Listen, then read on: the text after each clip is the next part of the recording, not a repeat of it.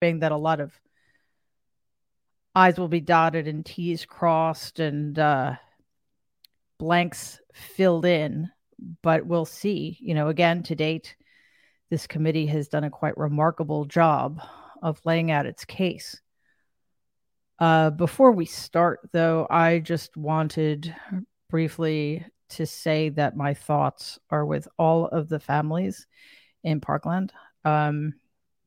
I wish they could have been spared this latest cruelty.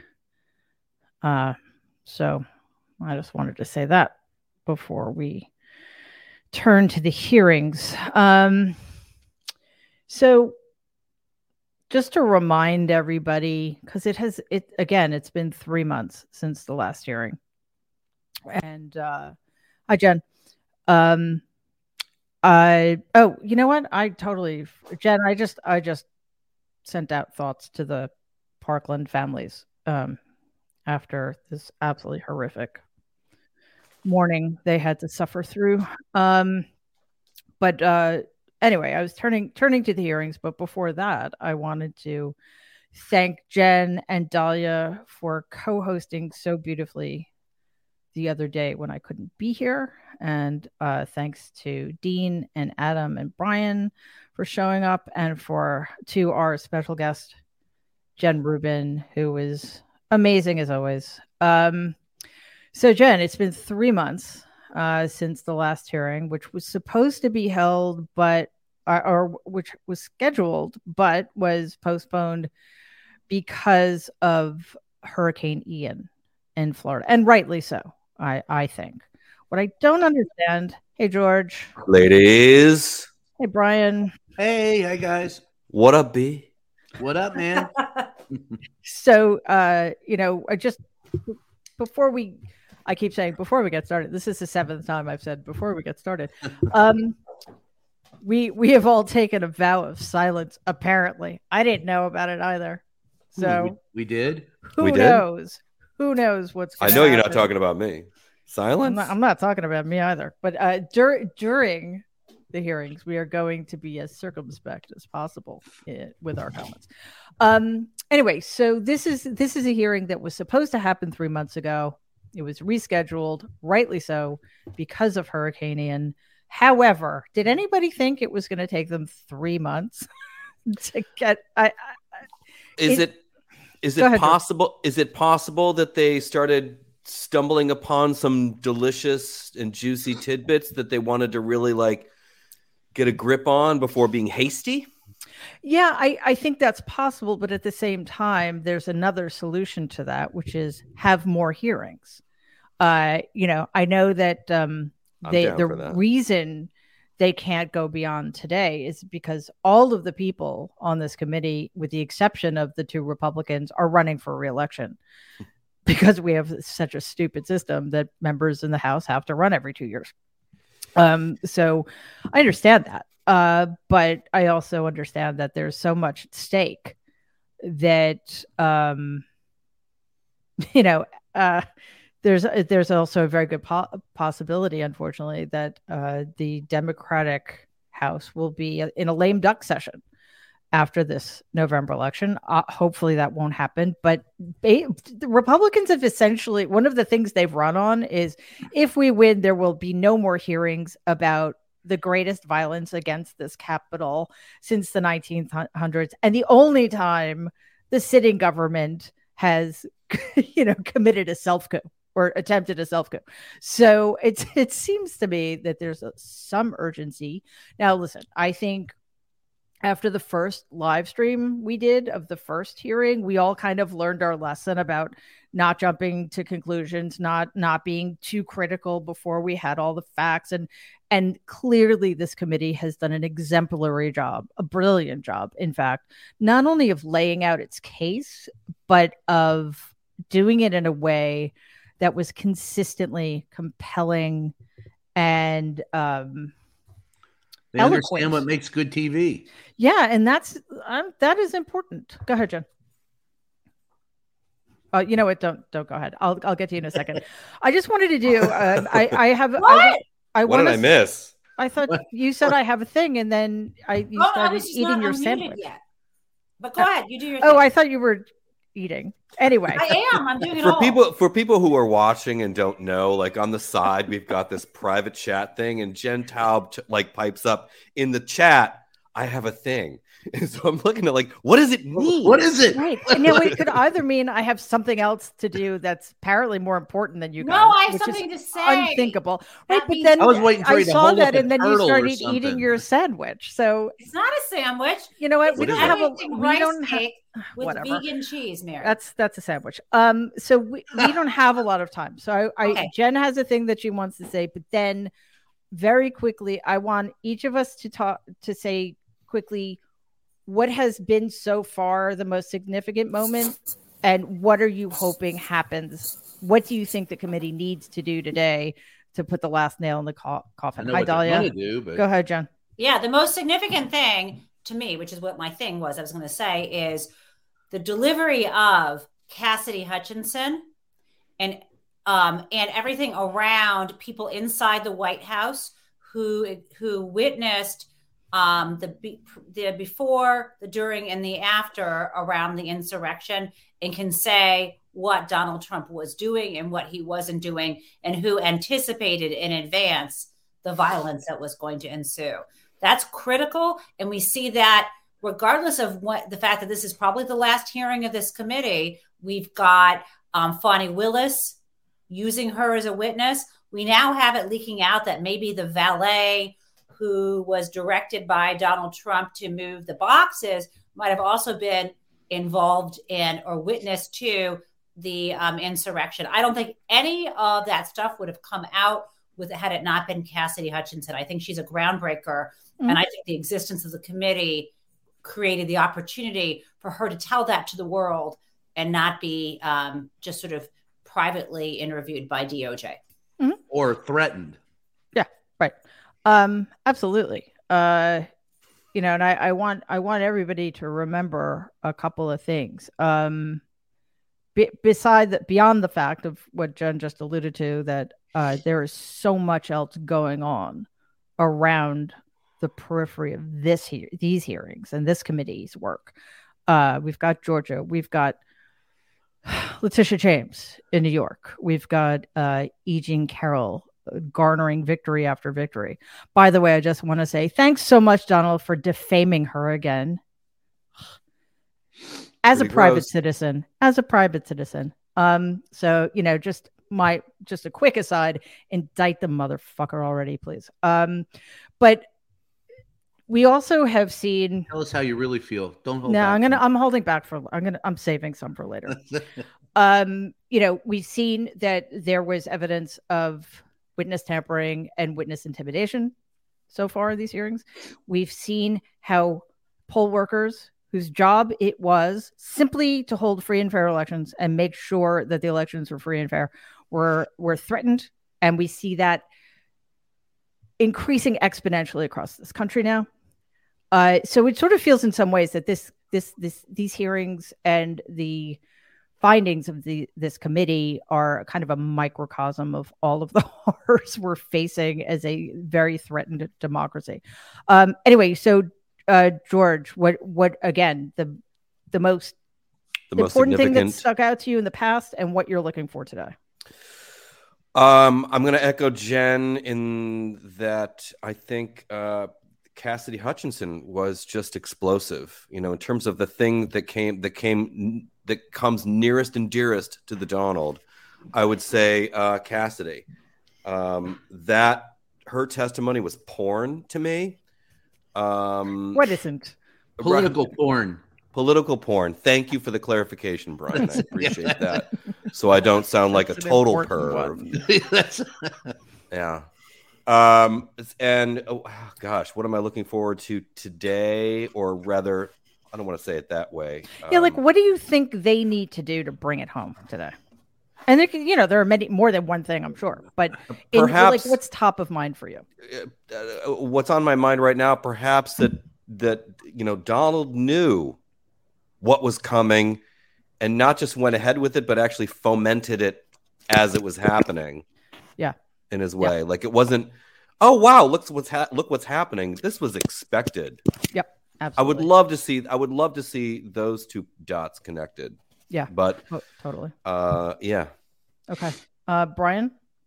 Well, I just put in the private chat what to do to bring it home. I think when I spoke with Jamie Raskin last week, he said, "Look, we've proven beyond a shadow of a doubt that all of this was done for Donald Trump's benefit. If you don't think we've tied Donald Trump to it, then we really haven't done our job." So I think there's going to be I know there's going to be a doubling down on tying Donald Trump to all of what went on. And that will be the bow on the wrapper. And that will be, what they'll take with them into the midterm elections. As far as what was the most significant thing, just getting these hearings done was the most significant thing, because the Republicans tried desperately to block it from occurring. And it took two very, I guess, brave Republicans to come forward and volunteer to be on this committee. In this context, yeah. Yeah, and it took the committee, it was an uphill battle to get people to talk. And you wouldn't have not seen Hutchinson if it had not been for the efforts of all these people and their months-long struggle to get this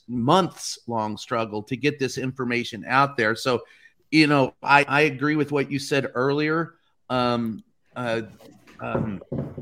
Mary, when you said that, one of the things that they've done, I think, is put together a very good presentation for the public. It's a very good television. It's compelling. They've updated. I sat through and watched the hearings, the wonderful Watergate hearings as a teen, and thought, holy shit, this is boring as hell, but it's important and I have to watch it. This was not boring as hell, and you needed to watch it, and they condensed the information and put it out there, distilling it in a form and fashion that was easily digestible, and by God, I think has made a difference in what the country thinks of Donald Trump. I know for a fact, I'll end with this, I know for a fact that in Missouri, where Josh Hawley used to be king, that there are people who today think of him as doing his Chariots of Fire impression, running away from the hearing, and they only got to see him run like the little bitch that he is because of the January 6th hearing. But he wrote a whole book about being a manly man. So, Yeah, but I'm saying coming out in February, the Manly Man book. Yeah. He's losing support here in mid-Missouri. That's great. And he should. And that's a conversation for another time, because talking about Claire McCaskill and all sorts of stuff. Let's stick with it. So, Dahlia, what are you thinking? I think that I'm thinking that this is everything everyone said about Trump, but also that this transcends Trump. And I think today's hearing has to connect what looks like ancient history, right? Stuff that happened in, I don't know who's dropping books, but stuff that happened in January of 2021 is actually the precursor for a much, much more vicious, organized, lawful 2024. And so I think, that this frame of clear and present danger, that we are not just doing, a deep dive into something that happened and asking for accountability for something that happened. I think that this has to flag for people that all these election deniers, all these folks who are running for Secretary of State, all these people who are shaking up poll workers, the way we saw what happened to poll workers in the 2020 election, that all that stuff is happening. It has grown exponentially. It's occurring under color of law now. It's organized. And that it's lawful, that what looked not lawful and what looked like a bunch of hooligans storming the Capitol is now happening in all sorts of ways across the country. And so I think this is a success if it lands on the note, not just Donald Trump knew what was happening, he egged it on, he delighted in it. That's half the story. But that even if Donald Trump doesn't run in 2024, this is happening. It's still happening. It is as dangerous today because it comes under color of law as it was in 2020 when it was just a bunch of, nut bars running around taking the law into their own hand. And I think if voters can understand even a fraction of how dangerous and chilling that is, then this is a successful hearing. Yeah, I mean, I agree. I would argue that things are much worse now. Things are much more dangerous now, and the fact that the insurrection isn't even an issue in November's election is very disturbing. And hopefully today will at least bump it back into people's consciousness. Adam? Without mentioning any names, I was watching a certain show on Showtime last night. And I think, when you actually see some of that footage from January 6th again, it just brings back how serious this was. It's easy to forget just how insane it was. So I think seeing some of that stuff, but also some of the clips that are always news to us. And then, in the non-serious part, I always love when they throw in, the unnecessary clip of the Dr. Pepper, being thrown back, or Josh Hawley running. So absolutely. Cliff. I obviously want what everybody here wants, which is this to be made completely clear that Donald Trump is at the center of this and of this past coup attempt, and should go to prison for it. But much more than that, and I'm sort of along the lines of something Dahlia was saying, I want this to make clear that this was one small part of a so much larger, to quote a very smart woman, vast right-wing conspiracy that has been all about, it looks like they're coming in and I should shut up soon, but basically started before the election, it had legal parts of it, illegal parts of it, a thug wing, a political wing, and that top Republicans from Ted Cruz, who came in second in the primaries, to Newt Gingrich, a former Speaker of the House, to others, are as much guilty in this as Donald Trump is, and as much a threat to us as the future. It is all of them. Yeah. I think we're starting, but there seems to be also... Oh, there we go. Okay. January 6th. Here we go.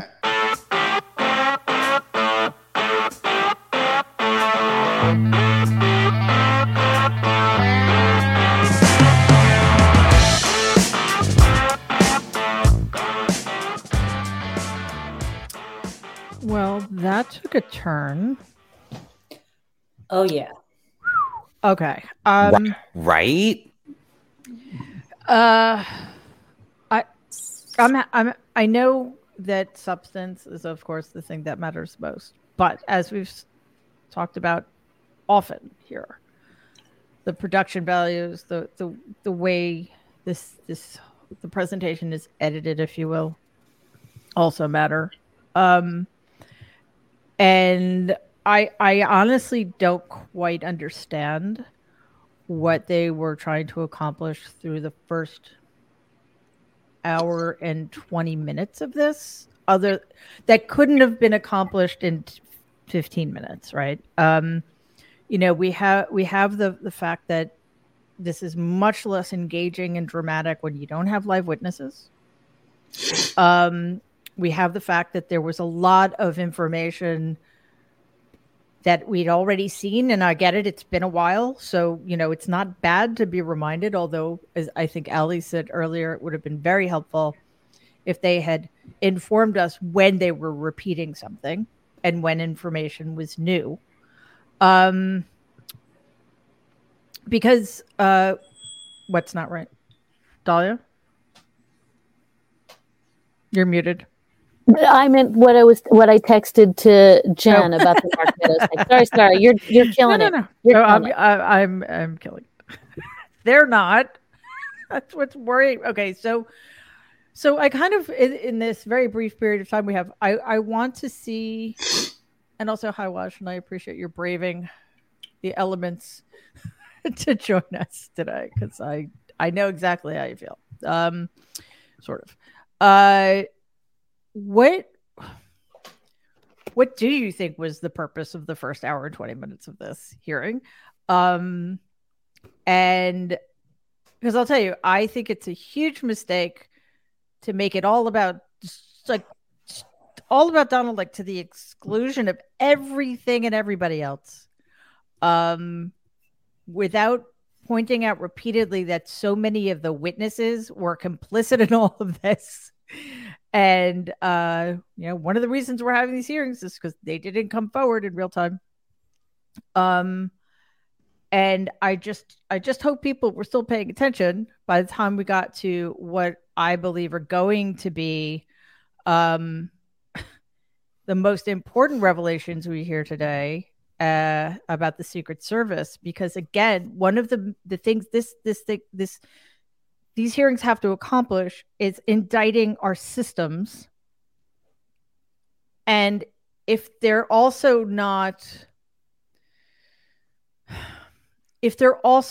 making this a play to have what happened on January 6th relevant to the midterms, and I don't really know what the purpose is. But Jen, why don't you go ahead and start with that breaking news? Because oh, sure. I mean, it's interesting.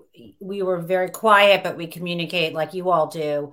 We look at your comments, even though we can't comment to you. And I think you saw and what we saw is some, I guess, a leak or breaking news that the committee is planning to vote today to subpoena Donald Trump. And remember, at the outset, there was this comment by the chair saying, this isn't just a regular committee hearing, it's a regular work meeting so we can vote. And when he said that, I thought they were just going to vote on making a referral or something to the DOJ. I had no idea until about 10 minutes ago that they're going to vote to subpoena him, which is fucking fantastic, I think is the legal term. It is fucking fantastic. And I'm not a lawyer, so forgive me for bandying about legal terms. But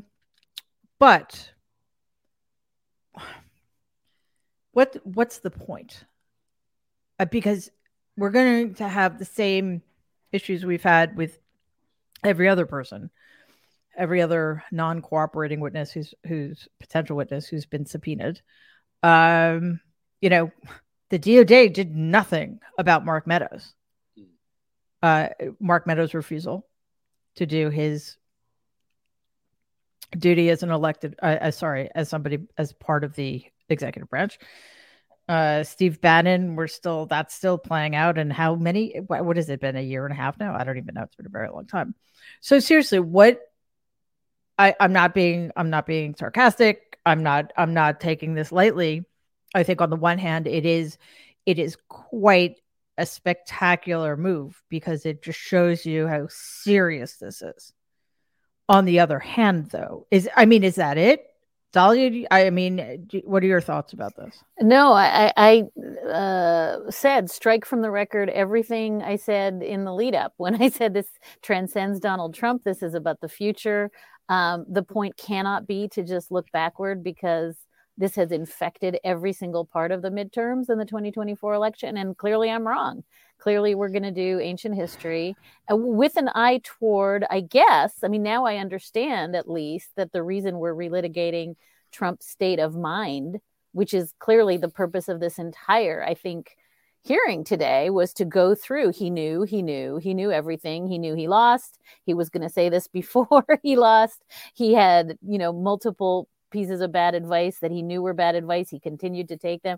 So I think we've established his state of mind. I, like you, kind of question the value of trying to affix a state of mind to somebody who has no state of mind. I just think it's not a useful enterprise, as a legal matter or as a political matter. And the only thing I can think, and someone tell me I'm wrong, is that, Liz Cheney and Adam Kinzinger didn't want to turn this into a political conversation about the midterms, that they were not prepared to say, let's talk about Josh Hawley, let's talk about Mitch McConnell, let's talk about all the election deniers who are still in office and running for office. And I can't think why you would sort of narrow the aperture to just fighting about what Donald Trump knew in the fall of 2020 and the winter of 2021, because whether or not this whole thing sort of ends in a spectacular, effort to question Donald Trump, it's never going to get anywhere. So I just worry a little bit. I think this is what you're saying, Mary, that if the great climactic scene here is we're going to bring Donald Trump in and nothing happens, then what was the point of all these hearings? Yeah, Waj, it is. It's just mystifying. It seems like a huge missed opportunity. it's so repetitive. I mean, I don't know up until the Secret Service part. I'm not entirely sure how much new information we got. Very little, I think. So what, if indeed, I mean, I've heard both Cheney and Kinzinger say that if you're an election denier, if you're supporting the big lie, then you're part of the problem. So I don't know if that, and I mean, I think it's fair to say that having a problem with people who support the big lie, that's not political, that's pro-democracy. But I don't know. What are you thinking? So just based on their strategy, what they've done so far, it's a Cliff Notes summary, because Americans have the attention span of gnats, and we've already forgotten that Herschel Walker has birthed like 800 children. Seriously, we already just 800. Like maybe 832, and asked like 45 of them to like pay for their abortions is done. And instead, we're talking about John Fetterman. Did you see he uses closed captioning? It's over. That's the story now, right? So Americans have the attention span of gnats. Democrats realize that, and they realize it's been a long time, unfortunately, since the last hearing. So they're doing their greatest hits in the first hour and a half, right? But are they? I mean, it seems like a lot has been alighted. It seems like this is only about Donald and his state of mind and nothing else. So I think the reason for that is they're queuing up, or trying their best to queue up the DOJ. What they're trying to do is show American public, especially with that Georgia phone call, right? That's a dead to rights to me. And we've talked about this on your show a lot. For those who missed that, he picks up the phone and he calls the Republican Secretary of State of Georgia, Brad Raffensperger, and he says, "Find me the votes." And thank God you have DA Fani Willis on the ground doing her deal. You got the got the civil case in New York. And now it's up to the DOJ to be like, we have shown that Donald Trump in Georgia on the day of, beforehand, the state of mind, he knew what was happening. He intended it to happen. He was working in concert with other Republicans. And I know that's where you're frustrated. And all of us are rightfully frustrated because we're not mentioning the names of everyone else who was part of it.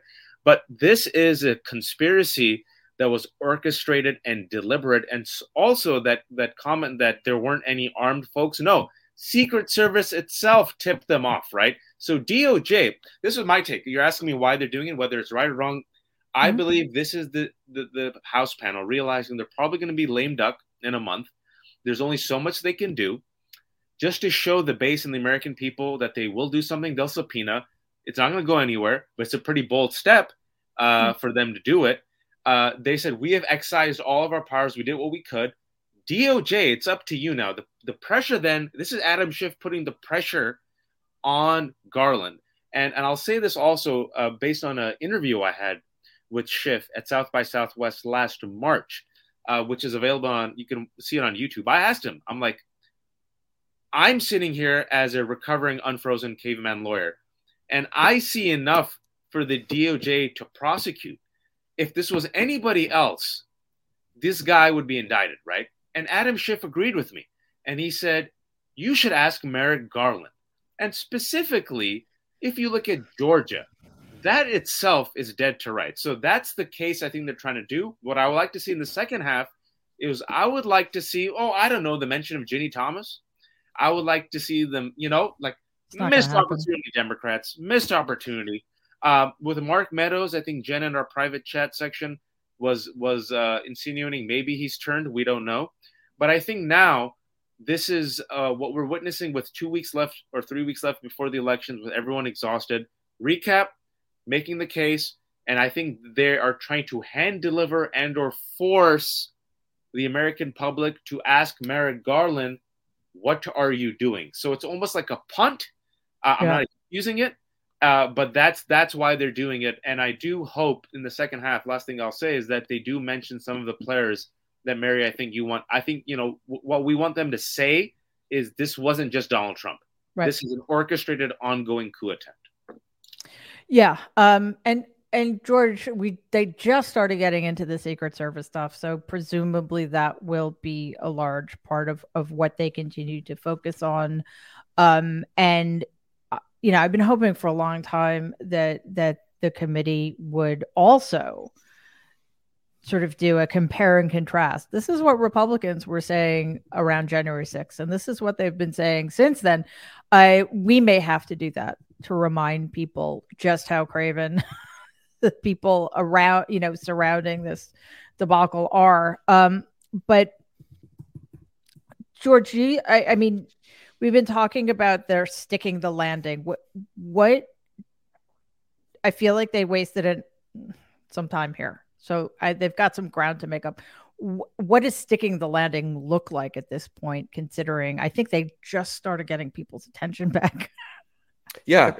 I'm going to sort of second what Waj had said. I think other than, the first hour of this was a really overdrawn season 1 recap. Like, in case you're just tuning in or in case you didn't see season 1, let's just do this. That's like really what it seemed like to me. Yeah, but leaving out 90% of the major characters. But again, understood. I'll they have a time constraint. I get it. Yeah. And they also seem to be making it crystal clear, more so than I recall from season 1.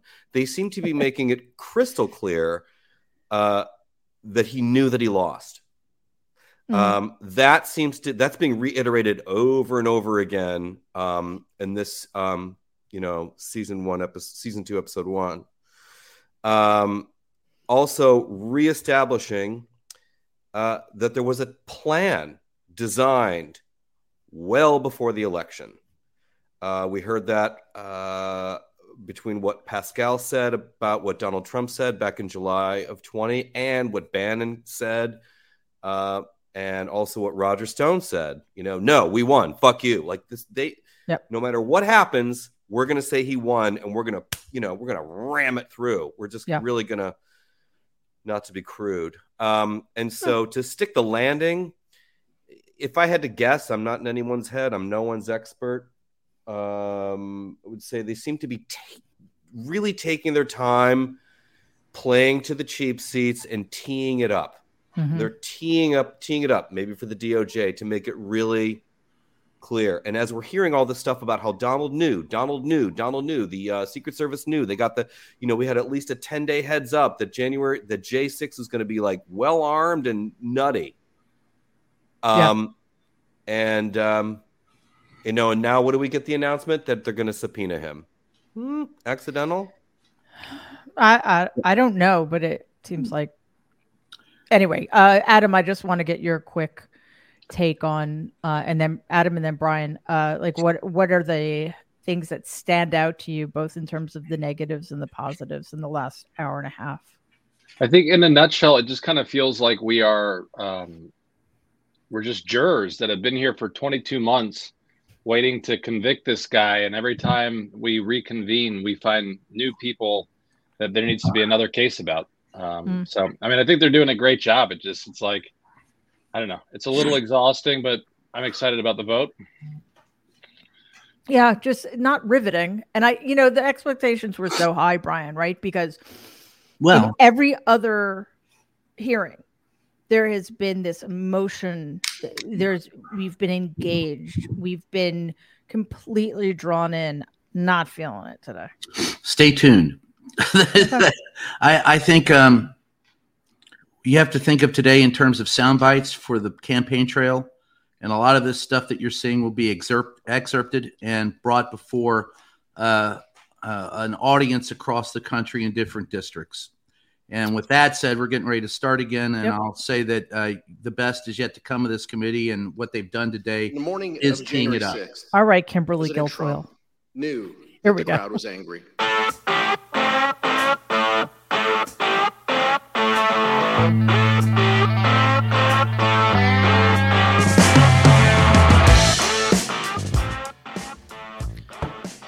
Wow. All right, I will never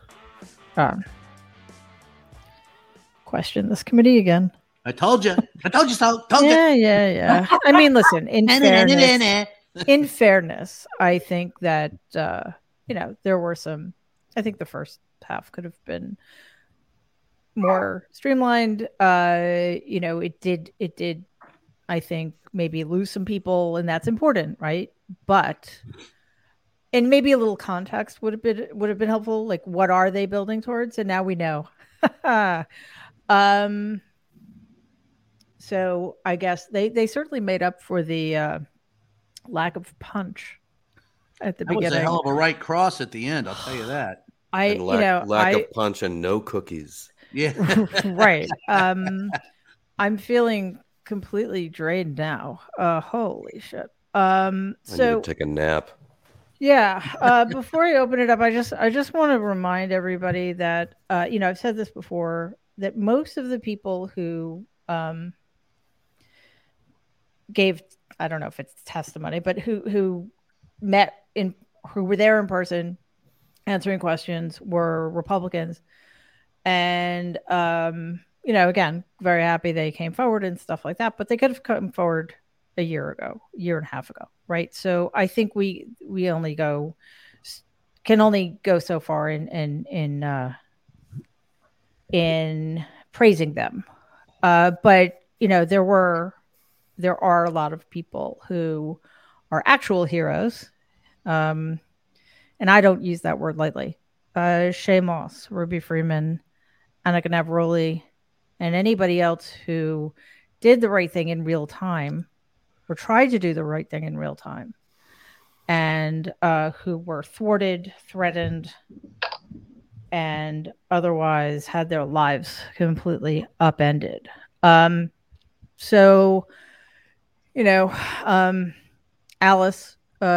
since we're doing Brady Bunch and you're in the center square. Or wait, who else is in the center? Who is in the center square? Because it's not just the Brady Bunch. What was that other? Hollywood Squares. Hollywood Square. Who is always the center square? Paul Lynde. Paul Lynde. All right. I think Paul Lynde is an infinitely more interesting person than, no offense to Alice. Why do Hell's Angels wear leather? Because taffeta wrinkles. And John Bauman was the host for many years, who was Bowser, who now is a great left-wing activist supporting Social Security, among other things. That is so cool. Fantastic. A fun fact of the day. I feel like you win the nerd championship. I know, right? I think we could the rest of us could just bow down and say, okay, we have Norma's the grown-up in the room. I feel like I'm the ethnic cousin who's making like a surprise appearance for the Brady Bunch. Like, yeah, we're so fucking white. I love America. It's a little disturbing. I'm definitely Jan. Yeah. I'm always resentful. I don't think that helps. Anyway. Waj is actually just filling in for Kurt. I am Kurt. All right. Before we get Kurt. Totally out of control.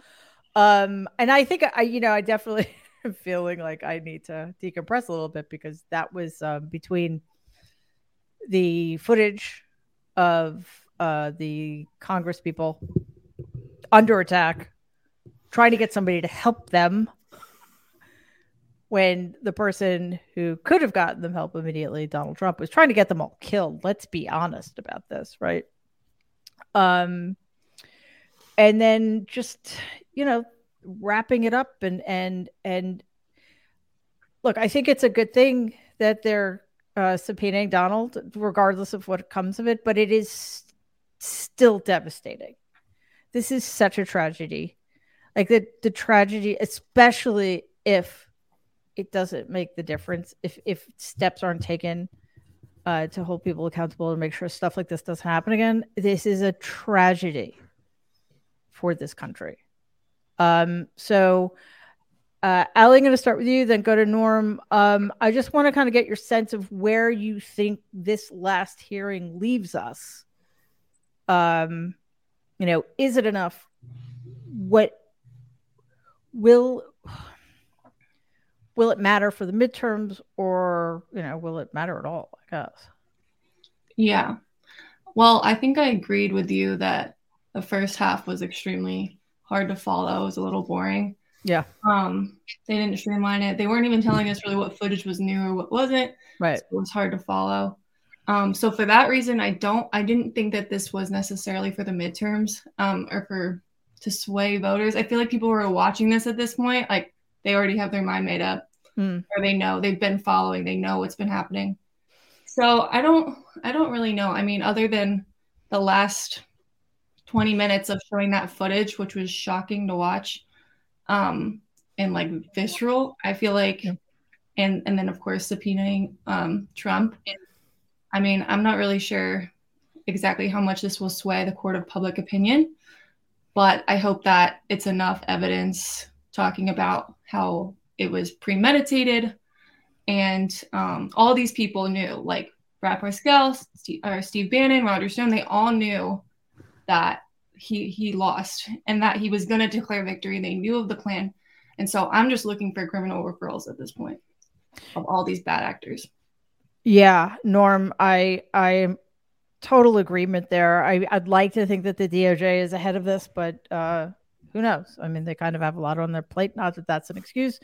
But I think, in some ways, this is more important.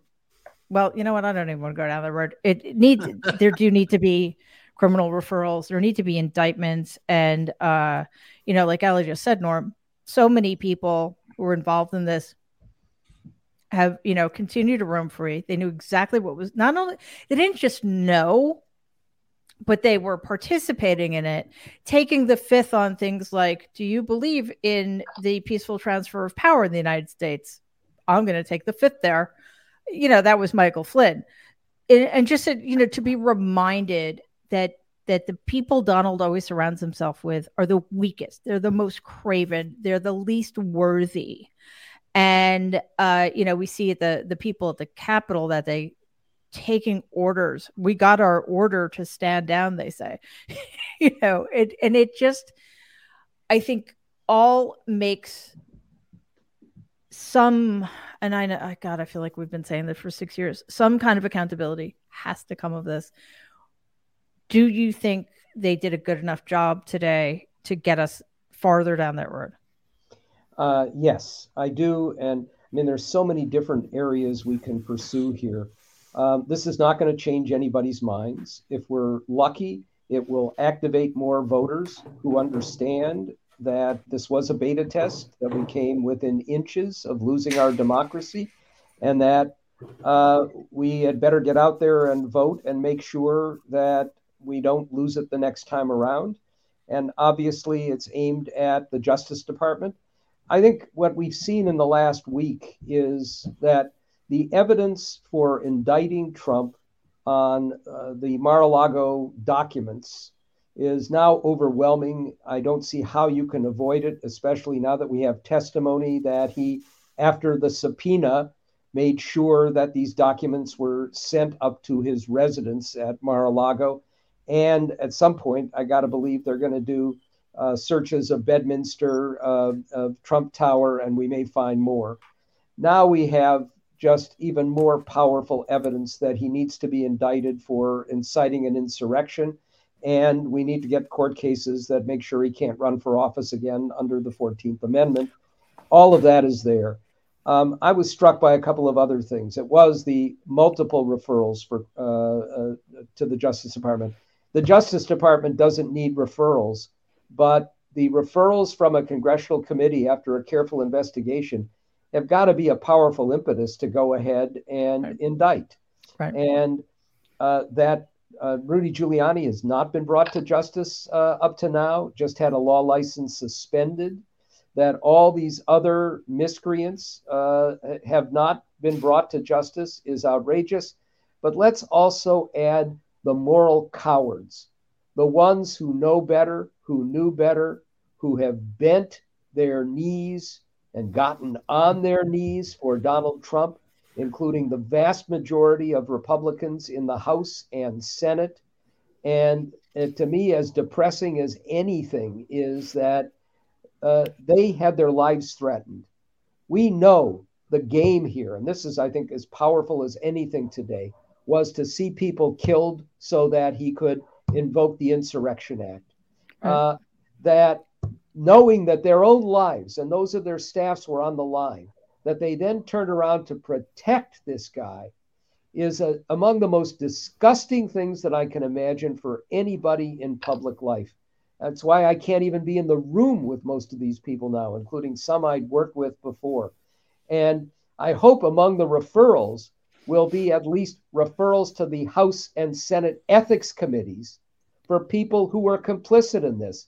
We now know that Ron Johnson lied over and over again about the communications that he had on that day. And that asshole is now a favorite to win re-election is among the most disturbing elements that we have through all of this. If we had any integrity in Congress, these people would be expelled or at least censured. And I don't have any confidence that that's going to happen. Yeah, Dahlia, that's something that's worried me for a long time. It's the ability of our institutions to police themselves.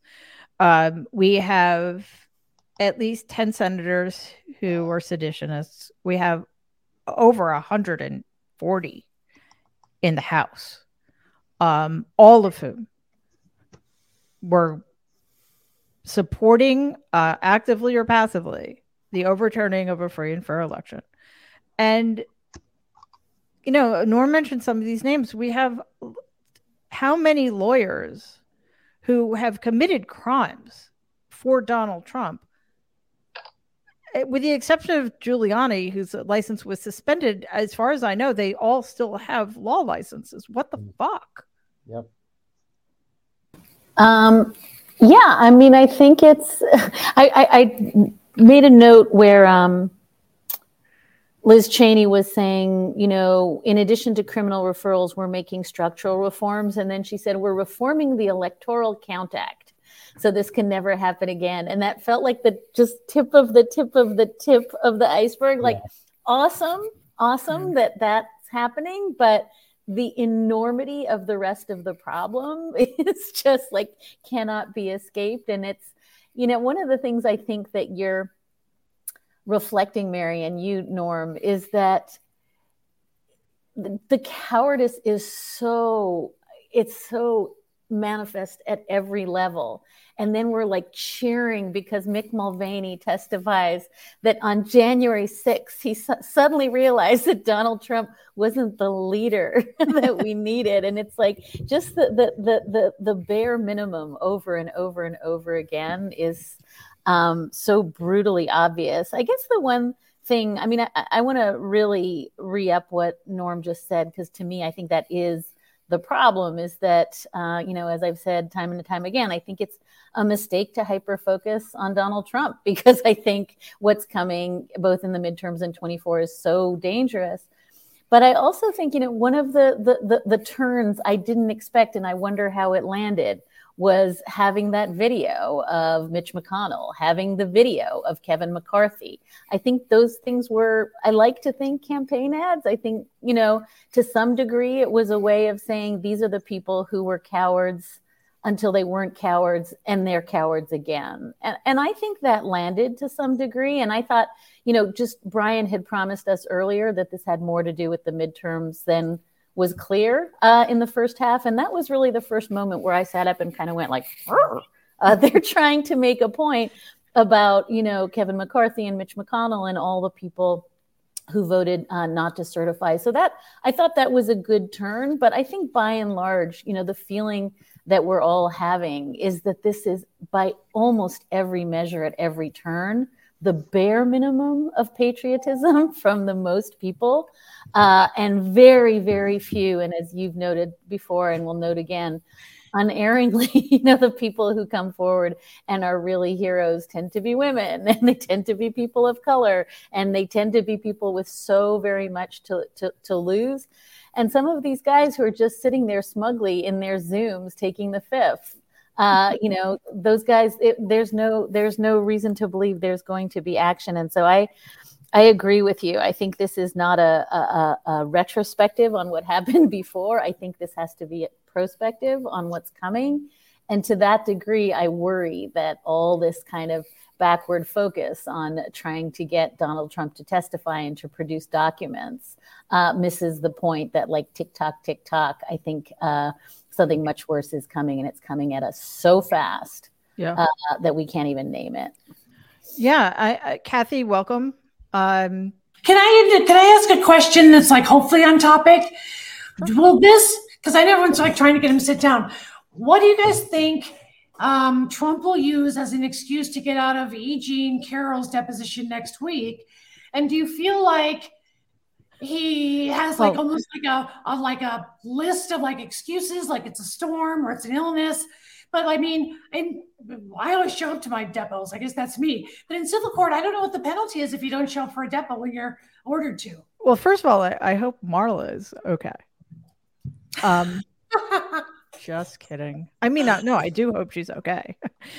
In general. All right, hold on, I have gossip because I know that I'm not like the smart one. So, okay, my dear departed friend Joan Rivers said that even though she was scared of Donald, although he liked her and all this stuff, but she said that she took him out to lunch one time when he spoke with Marla, and she like yelled at him like, "You can't be this cheap, like you have a kid and everything."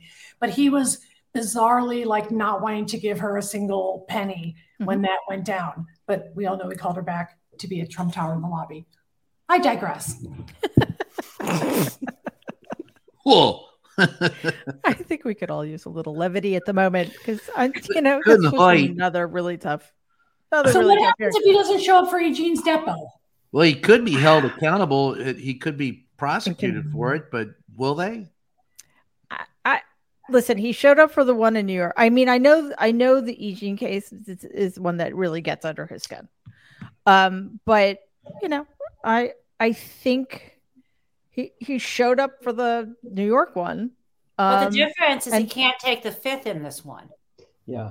It's also that George Conway had a great point, which is his defense for the comments was, "I'm president, and that was in my official capacity."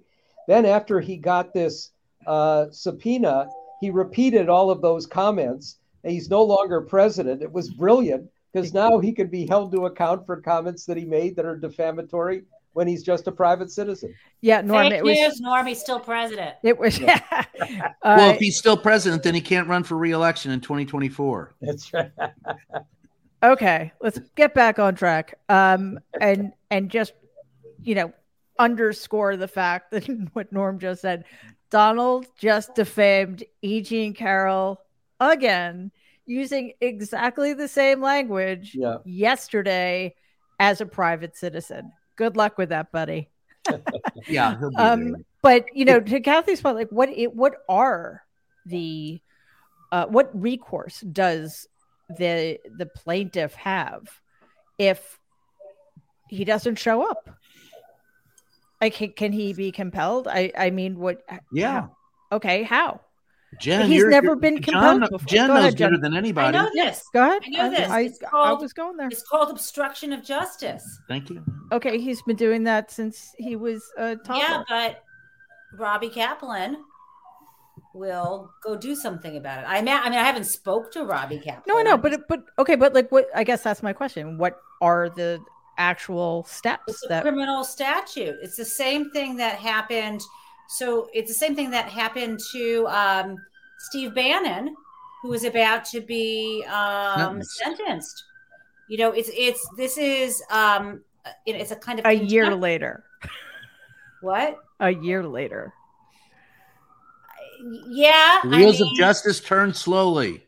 The question is this: whether he's going to show up and tell the truth, show up and not remember anything, show up and lie or not show up, or all of the above. Or I think he's going to have to show up and just act like he doesn't remember anything.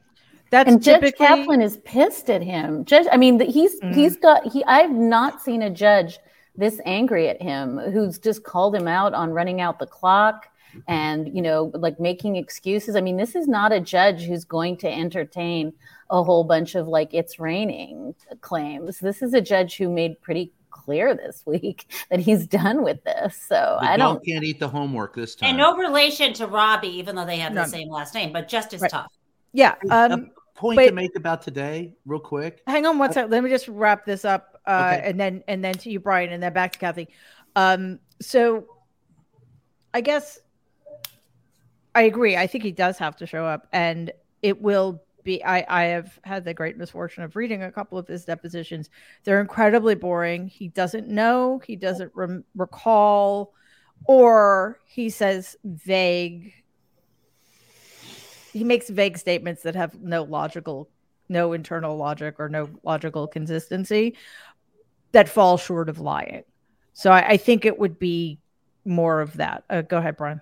I think the purpose of today, as I said earlier, was about midterms. But what you came away with at the end of the day is that this committee may not exist after the elections, midterm elections.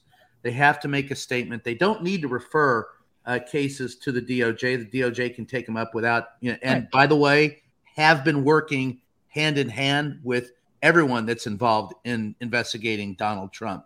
But what the purpose today was, more than anything else, was to set it clear and tell people that there are boundaries and encourage people to respect those boundaries. Because if we don't, what's going to happen after, I wrote today in a column about consequences, and thank you, Norm, for your inspiration in that. There are consequences to what happens. And if we do not accept the limits and the fact that everyone is responsible to the law, then those consequences are going to be far worse going forward. You will see a renewal of the stuff that happened January 6th, and we will have problems that we will not be able to address because authoritarianism will take over. So the purpose of today was laying a foundation for going forward on how to handle these things in the future. I wait to see. I mean, that's pie in the sky stuff. I just like the fact that they called the question today and said, "Get your ass in here and talk to us, you slimy piece of shit." That was only that was just intimated, but we all heard it. Yeah, and Kathy, I think that is right. They needed a very strong parting shot. Part of it, I think, is just helping the rest of us not be demoralized, and giving us some energy going into the midterms. And that did it. Yeah, that did it. But also, Kathy, the idea that it is not just Donald. There will be many other people that they try to hold accountable. Is that the sense you got, or just in general, what were your takeaways from today? Well, just because, as you guys, I always tell you guys, I follow all the crazies. Apparently, the Secret Service and I have the same text that day, watching the crazies at home. Except they should have fucking been there, because we all knew about the crazies, because our team had a hashtag called #Don'tTakeTheBait. And that was a big movement on any lefty side and I hate to use the word Antifa, but let's just say my friends who are anti-fascist and post a lot about. Which hopefully is all of them. Yes. And so because there was so much violence the night before on the 5th, and the Trump MAGAs had really decided to officially turn on the cops, and there's a ton of footage of them the night before trying to get cops to fight with them and stuff. But in the meantime, I guess I'm frustrated with DOJ, like we all talk about, but I watch this stuff and it seems to me Mike Flynn and Joe Flynn are way more dangerous than Roger Stone at this point. So they're having these, I call them barn burners, every single weekend. And they started out being 10 people in Marjorie Taylor Greene in some hick town. And now they're giant conventions everywhere. And Flynn's not fucking around with this digital army. So I'm still fearful and want to know the logic besides the DOJ lets us down. Why wouldn't they start trying to get these folks off the street who are saying, we're going to show up at these polling places en masse, much more than we talked about it in 2020. In 2022, they're getting groups together. It's almost like when Ginny was helping with the buses. So I'm fearful of what that crowd is doing, because they're a little under the radar, I think, for the committee. Oh shit! I thought we had 3 more minutes with Norm. But yeah, I think to that point, George. One thing I kind of wish they had done is spend more time on the Secret Service issue. I want to hear more of those emails and texts. And what was also sort of missing, the kind of framing Kathy's talking about, not just that, Mike Flynn pleaded the 5th about, was it morally wrong or was it legally wrong to commit violence against the United States government on January 6th, but that he's still getting his military pension. His brother is the general of the Allied group in Asia. I don't remember precisely, but he's got a really big fucking job in the U.S. military, which in many other cases would be considered a security risk. And we just don't have enough information, or, like I was sort of wishing they would say the reason that we can't say more about the Secret Service is because they deleted X number of thousands of texts that were illegally written on WhatsApp or whatever. Right, George? So it felt like that was a missed opportunity. Who knows what happened with the Secret Service? I just got a new iPhone. Everything transferred over just fine, and I'm not a professional. What the fuck? So weird. Please spare me that bullshit story. Also, this whole thing was like a summation, and I'm just like to sort of wrap it up in a bow if one can. A big summation for this limited series, and this brief second season that we had here today. Also, as Dahlia was saying, the bare minimum of patriotism and duty. I'm sorry, no Scooby snacks for opting to not commit treason. You don't get Scooby snacks for that. You don't get a star and a sticker for doing your goddamn job. You get the stickers for going above and beyond. Anyway, that's right. I don't know. I think the agenda maybe today was to just fire people up as a civilian, and to sort of reinvigorate the consciousness of people watching or paying attention. Oh yeah, that's right. This is what happened. I forgot about that for a minute. To just get us all reacquainted and back on the same page. And let's not forget, we got some elections coming up and we need some action here. What does astound me, and what will always astound me, is why Donald keeps getting away with what he keeps getting away with. Like, how he's gotten this goddamn far. He's not that clever. What is this? Like, who sprayed him with Teflon? My grandfather. Yeah.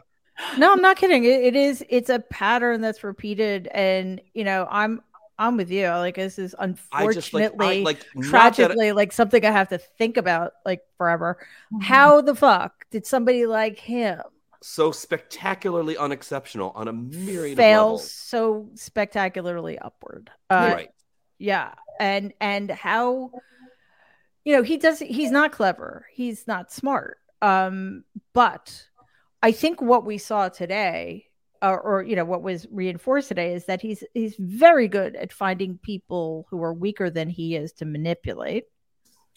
That's one. And when it comes to protecting his ego, when it comes to protecting himself from humiliation, he is really good at playing the long game, because as they pointed out, he started talking months before the election about not conceding, no matter what, before one vote had been cast. But I would argue he's been doing that since 2016.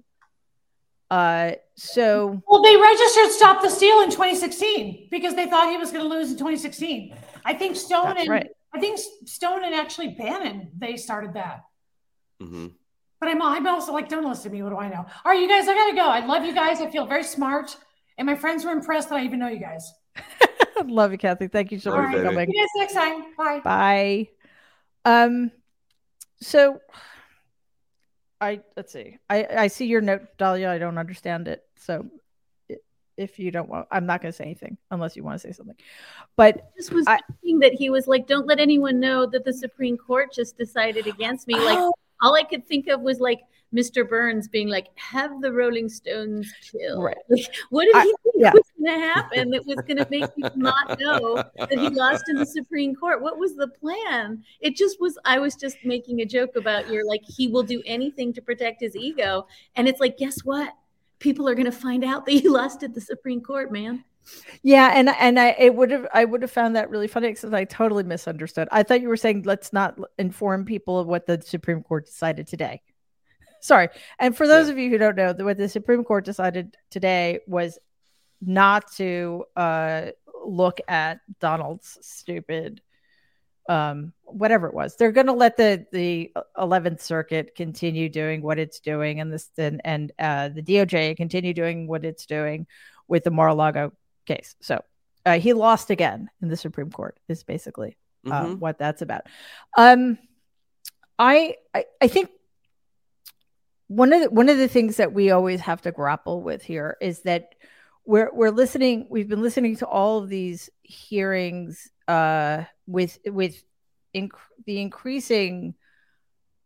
increasingly alarming fact that Democrats still might lose in the midterm, which I swear to God, it makes me so. I cannot process it that the Democrats might still lose the House and may lose the Senate. I don't know. Polls are tightening. Polls are inconclusive in a lot of cases. And once again, we seem to be back at this. Republicans can be as awful as they want to be, and they can still win. Mm-hmm. The fact that I know that for example, in Georgia, the difference between Walker and Warnock has widened. Warnock has a bigger lead, but he should be winning by 99 points. Agreed, right? But the Republicans seem to have three major qualifications for someone in their, like a new candidate coming up. You must either be stupid, crazy, or evil. Ideally, all three. Like, I think Marjorie Taylor Greene taps all three. She's a unicorn. But the Republicans are really good at winning. And God, I gotta figure out a way to say this without sounding like a guy I don't want to sound like. But do we want to be right, or do we want to win? That's the question I'm going to put in the air. All right, I'm going to say both. Dahlia?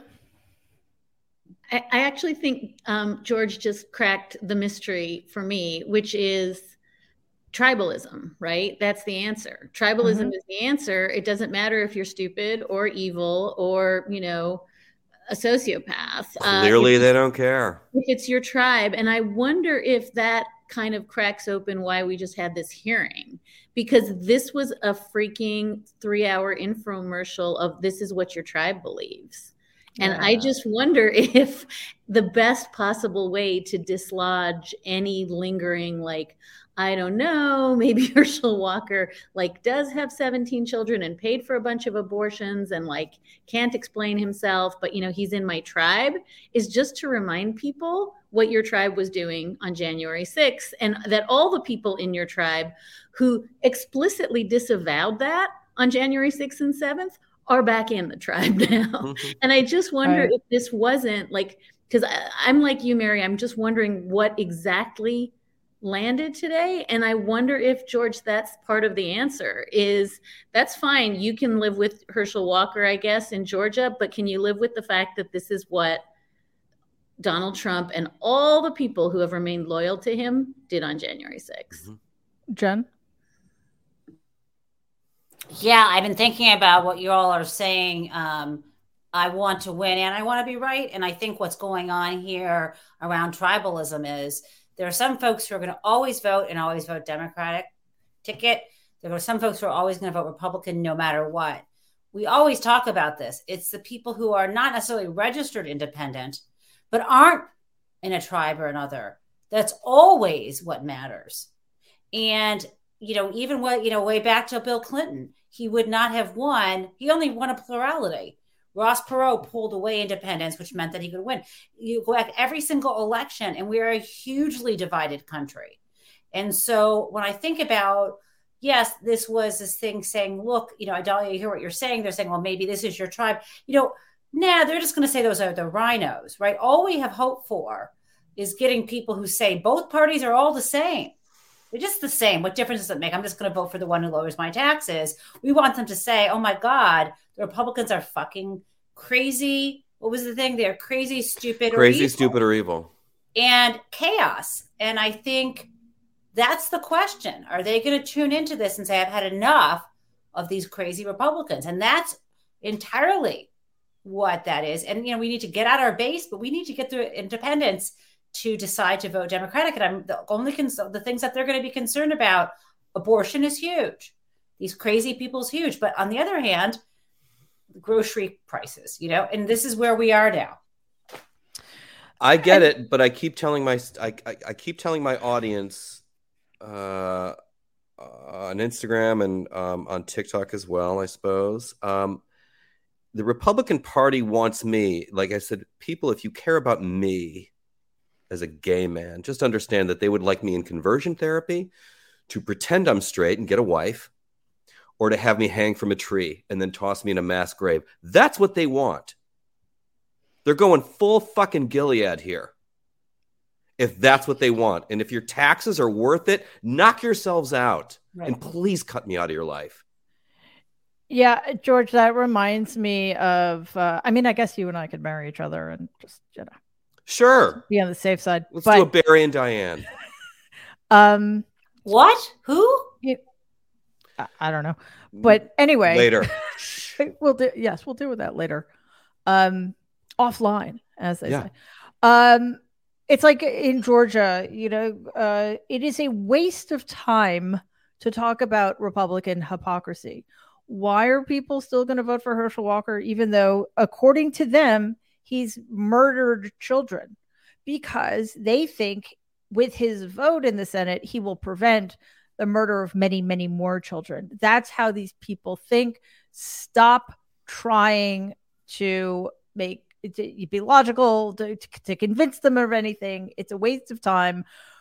What we need to do, I think, going along with Jen, what you were saying, is help people understand that the kitchen table issues aren't gas prices and inflation.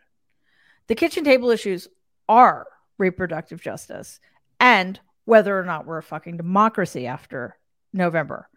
So to that end, I hope that these hearings have helped at least some people understand that what's at stake here is what we believe ourselves to be, essentially. So I just want to get everybody's last thoughts. It's been a marathon. Yeah. And we've been dropping like flies. I gotta go see Jamie Lee Curtis fight Michael Myers one last time. Oh, that sounds so awesome. Okay, George, last thoughts. Besides, of course, that Halloween, the original Halloween, was one of the greatest movies ever made. Ever. No argument here. And shot for $5. We're better than this. And hopefully, this as you're sort of tailing off what you were saying there, Mary, hopefully we're better than this. And I keep reminding people, please, let's get out and vote. The midterms are super important. They're going for Handmaid's Tale. Like, I'm not even kidding anymore. No, it's true. Except Gilead at Handmaid's Tale has a really much better taste with dress and decor than Republicans do. But they're going for Gilead. And they're getting it in some places already. Every time I watch an episode, I watched last night's episode, and I was just like, oh my God, this is what Republicans are after. This is what it's going toward. It's crazy. It's crazy. And a lot of the people leading the way are white women. Mm-hmm. Just as in Gilead. I mean, we've got the Phyllis Schlaflys of the world to thank for that. Praise be. Under his eye. Praise be. Oh, ouch. Jen. Yeah, I mean, I guess I have to put my law hat on and do this as a giant issue spotter for a moment. And I heard really when we're talking about referrals for many indictments, I'm hearing 3 particular statutes. I'm hearing the obstruction of Congress, which would be 18 USC 1512. Hi, students who are listening. I'm hearing conspiracy to defraud the United States under Section 371 of the same title. And I'm also hearing seditious conspiracy. Mm-hmm. 2 of those were statutes that Judge Carter referenced in that civil case where Eastman was trying to avoid handing over documents claiming attorney-client privilege. And he's like, no, this is the crime fraud exception because I think you and Donald Trump more likely than not committed these crimes. What I saw today, it was in a lot of ways frustrating, but in a lot of ways, to me, the answer to, again, mental state. I mean, I know there's a lot going on here. And then the other thing is, besides the 3 statutes, my last takeaway is watching Nancy Pelosi. She's the GOAT. Watching her in that moment, in that room, I've already, I've met her before. I was a moderator panel she was on. I've seen her in action, and to think about how flipping scary that was and how she wasn't losing her shit. And she also managed to be like so appropriate by saying poo-poo instead of any other, merde or some other word is fabulous. Anyway, that's what I got. I love Nancy. She's gangster. Love her. Well, Dahlia, what we saw in those terrifying moments was leadership.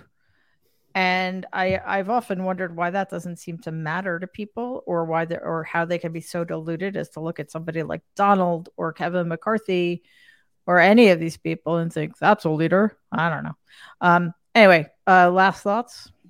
No, that was that was it. That anybody who's on the fence, who's watching Nancy and Chuck Schumer just patiently, painstakingly calling the governor, getting the National Guard, like doing what you would want someone to do if your house were on fire.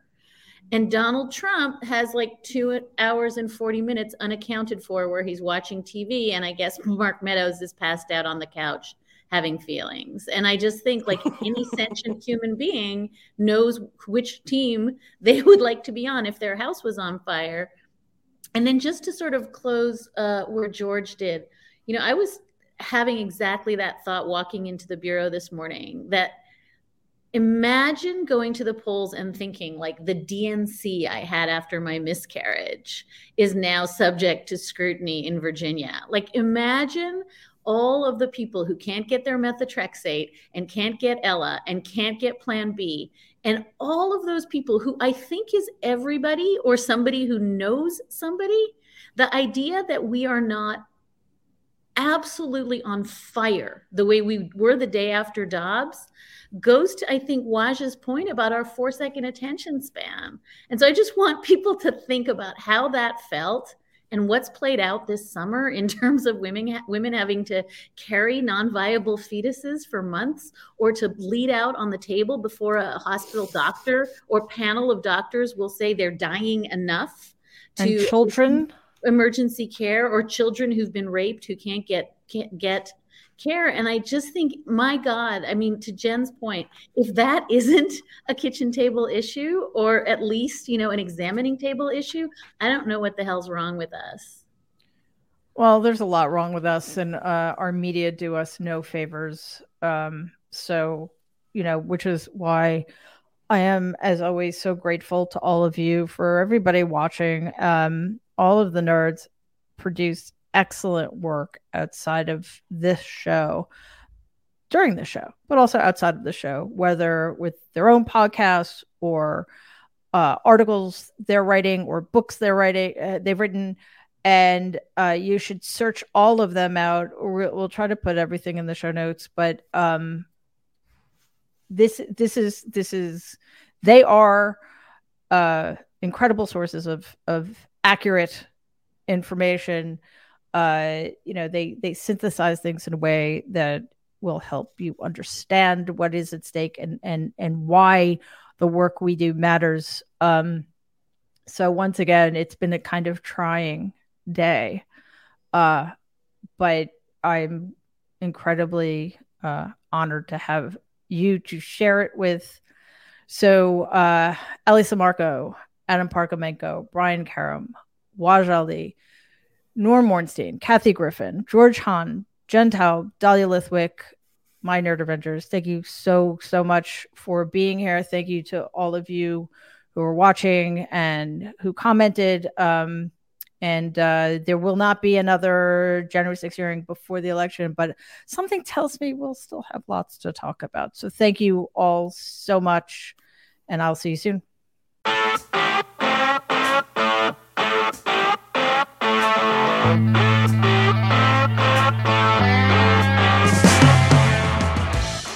Thank you again for being here. That was quite hearing. It definitely ended up in a very riveting and profound place. It took a little while to get there, but I think they did once again an exemplary job of helping us understand why we need to be paying attention to this. And between their subpoenaing Donald and the Supreme Court rejecting his request, I think it's a terrible day for him, which means it's a good day for the rest of us. So obviously there's no show tonight because we went very long today. Hope you all found it helpful and edifying. We will be back Tuesday, of course, with our strategy session. What is that? That's like 2 weeks out from the election. Holy cow. With the Nerd Avengers. And then, of course, next Thursday, we'll have our regular interview show. So Tuesday, 12 p.m. noon Eastern, 9 a.m. Pacific. Thursday, 7 p.m. Eastern, 4 p.m. Pacific. You can go to youtube.com/Politicon to see both of those episodes. And while you're on Politicon's YouTube page, please subscribe to Politicon. It does not cost anything. It just helps if we have as many subscribers as possible. Like the episode, leave a comment if you'd like, and click on this bell because you will be sure to be notified every time a new episode or a new emergency session or a live stream or a new short video drops. And also, just want to remind you once again that next Thursday, I can't believe it's actually, next Friday, 8 days. Amazing. We're having our very, very first live on stage version of the Mary Trump Show in Los Angeles at Dynasty Typewriter. The link will be in the show notes. That's next Friday, October 21st at 7:30 p.m. It would be absolutely awesome if you were there. So if there are still tickets left, go to the link and check it out. It will be a lot of fun, I think. And have a couple of Nerd Avengers with me as well. So that is it. After a very, very, very long and emotional January 6th committee hearing, we are done. Thank you again. I will see you next Tuesday. Have a wonderful weekend. And in the meantime, please stay safe and be kind.